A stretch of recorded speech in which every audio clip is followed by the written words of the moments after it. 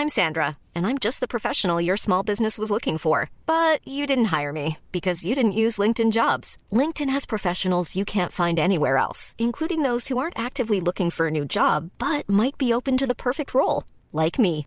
In a given month, over 70% of LinkedIn users don't visit other leading job sites. So if you're not looking on LinkedIn, you'll miss out on great candidates like Sandra. Start hiring professionals like a professional. Post your free job on linkedin.com/people today.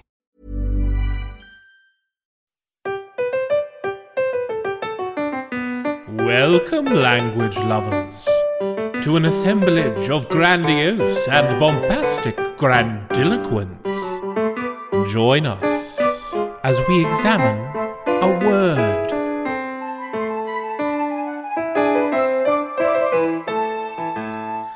Warmest of welcomes to you, word whisperers. Welcome to today's episode of an assemblage of grandiose and bombastic grandiloquence. Shut those windows, secure all loose objects, and pin back that gorgeous hair of yours, because today's word is anemophobia. Anemophobia is the extreme fear of air, drafts, and winds. People who have this fear tend to fear weather changes, such as storms and cold fronts, because they could contain wind drafts or strong winds.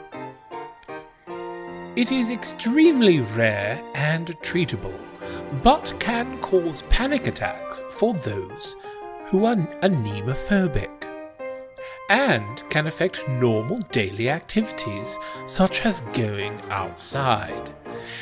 This phobia is most commonly the result of psychological trauma caused by negative experiences with wind in the afflicted person's past.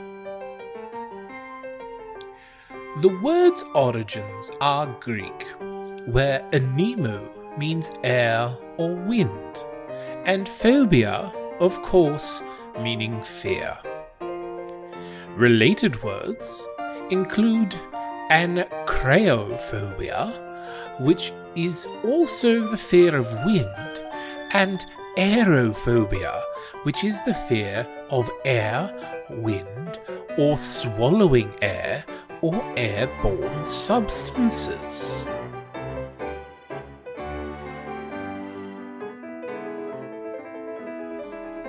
There is also the word anemophilus, which in botany refers to a plant that is wind-pollinated, which means that it is fertilized by wind-borne pollen or spores. Furthermore, an anemoscope is a device invented to show the direction of the wind or to foretell a change in wind direction or weather. You get the idea.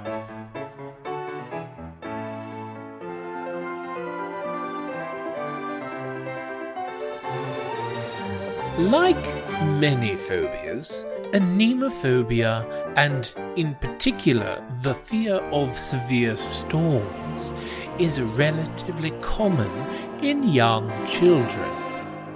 Phobias are not typically diagnosed officially in children unless they persist for at least 6 months. Professionals suggest positive activities for children who might be anemophobic or afraid of wind, such as flying kites, playing with sailboats, or talking about how fun it is to have the wind blow through your hair. Go on, try it. I dare you. Isn't language wonderful?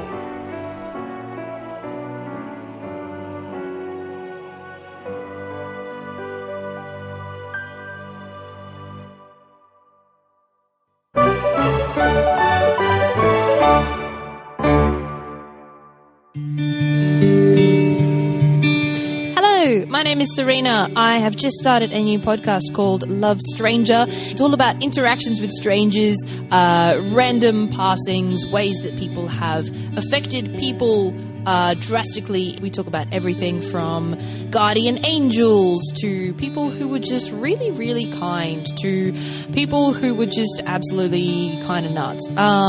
It's a great time. You get to hear some really beautiful stories, some really heartwarming ones, some really what the fuck ones. So please join me then. They'll be releasing every Friday, and I hope to see you then, except I won't see you because it's a podcast. It's a podcast.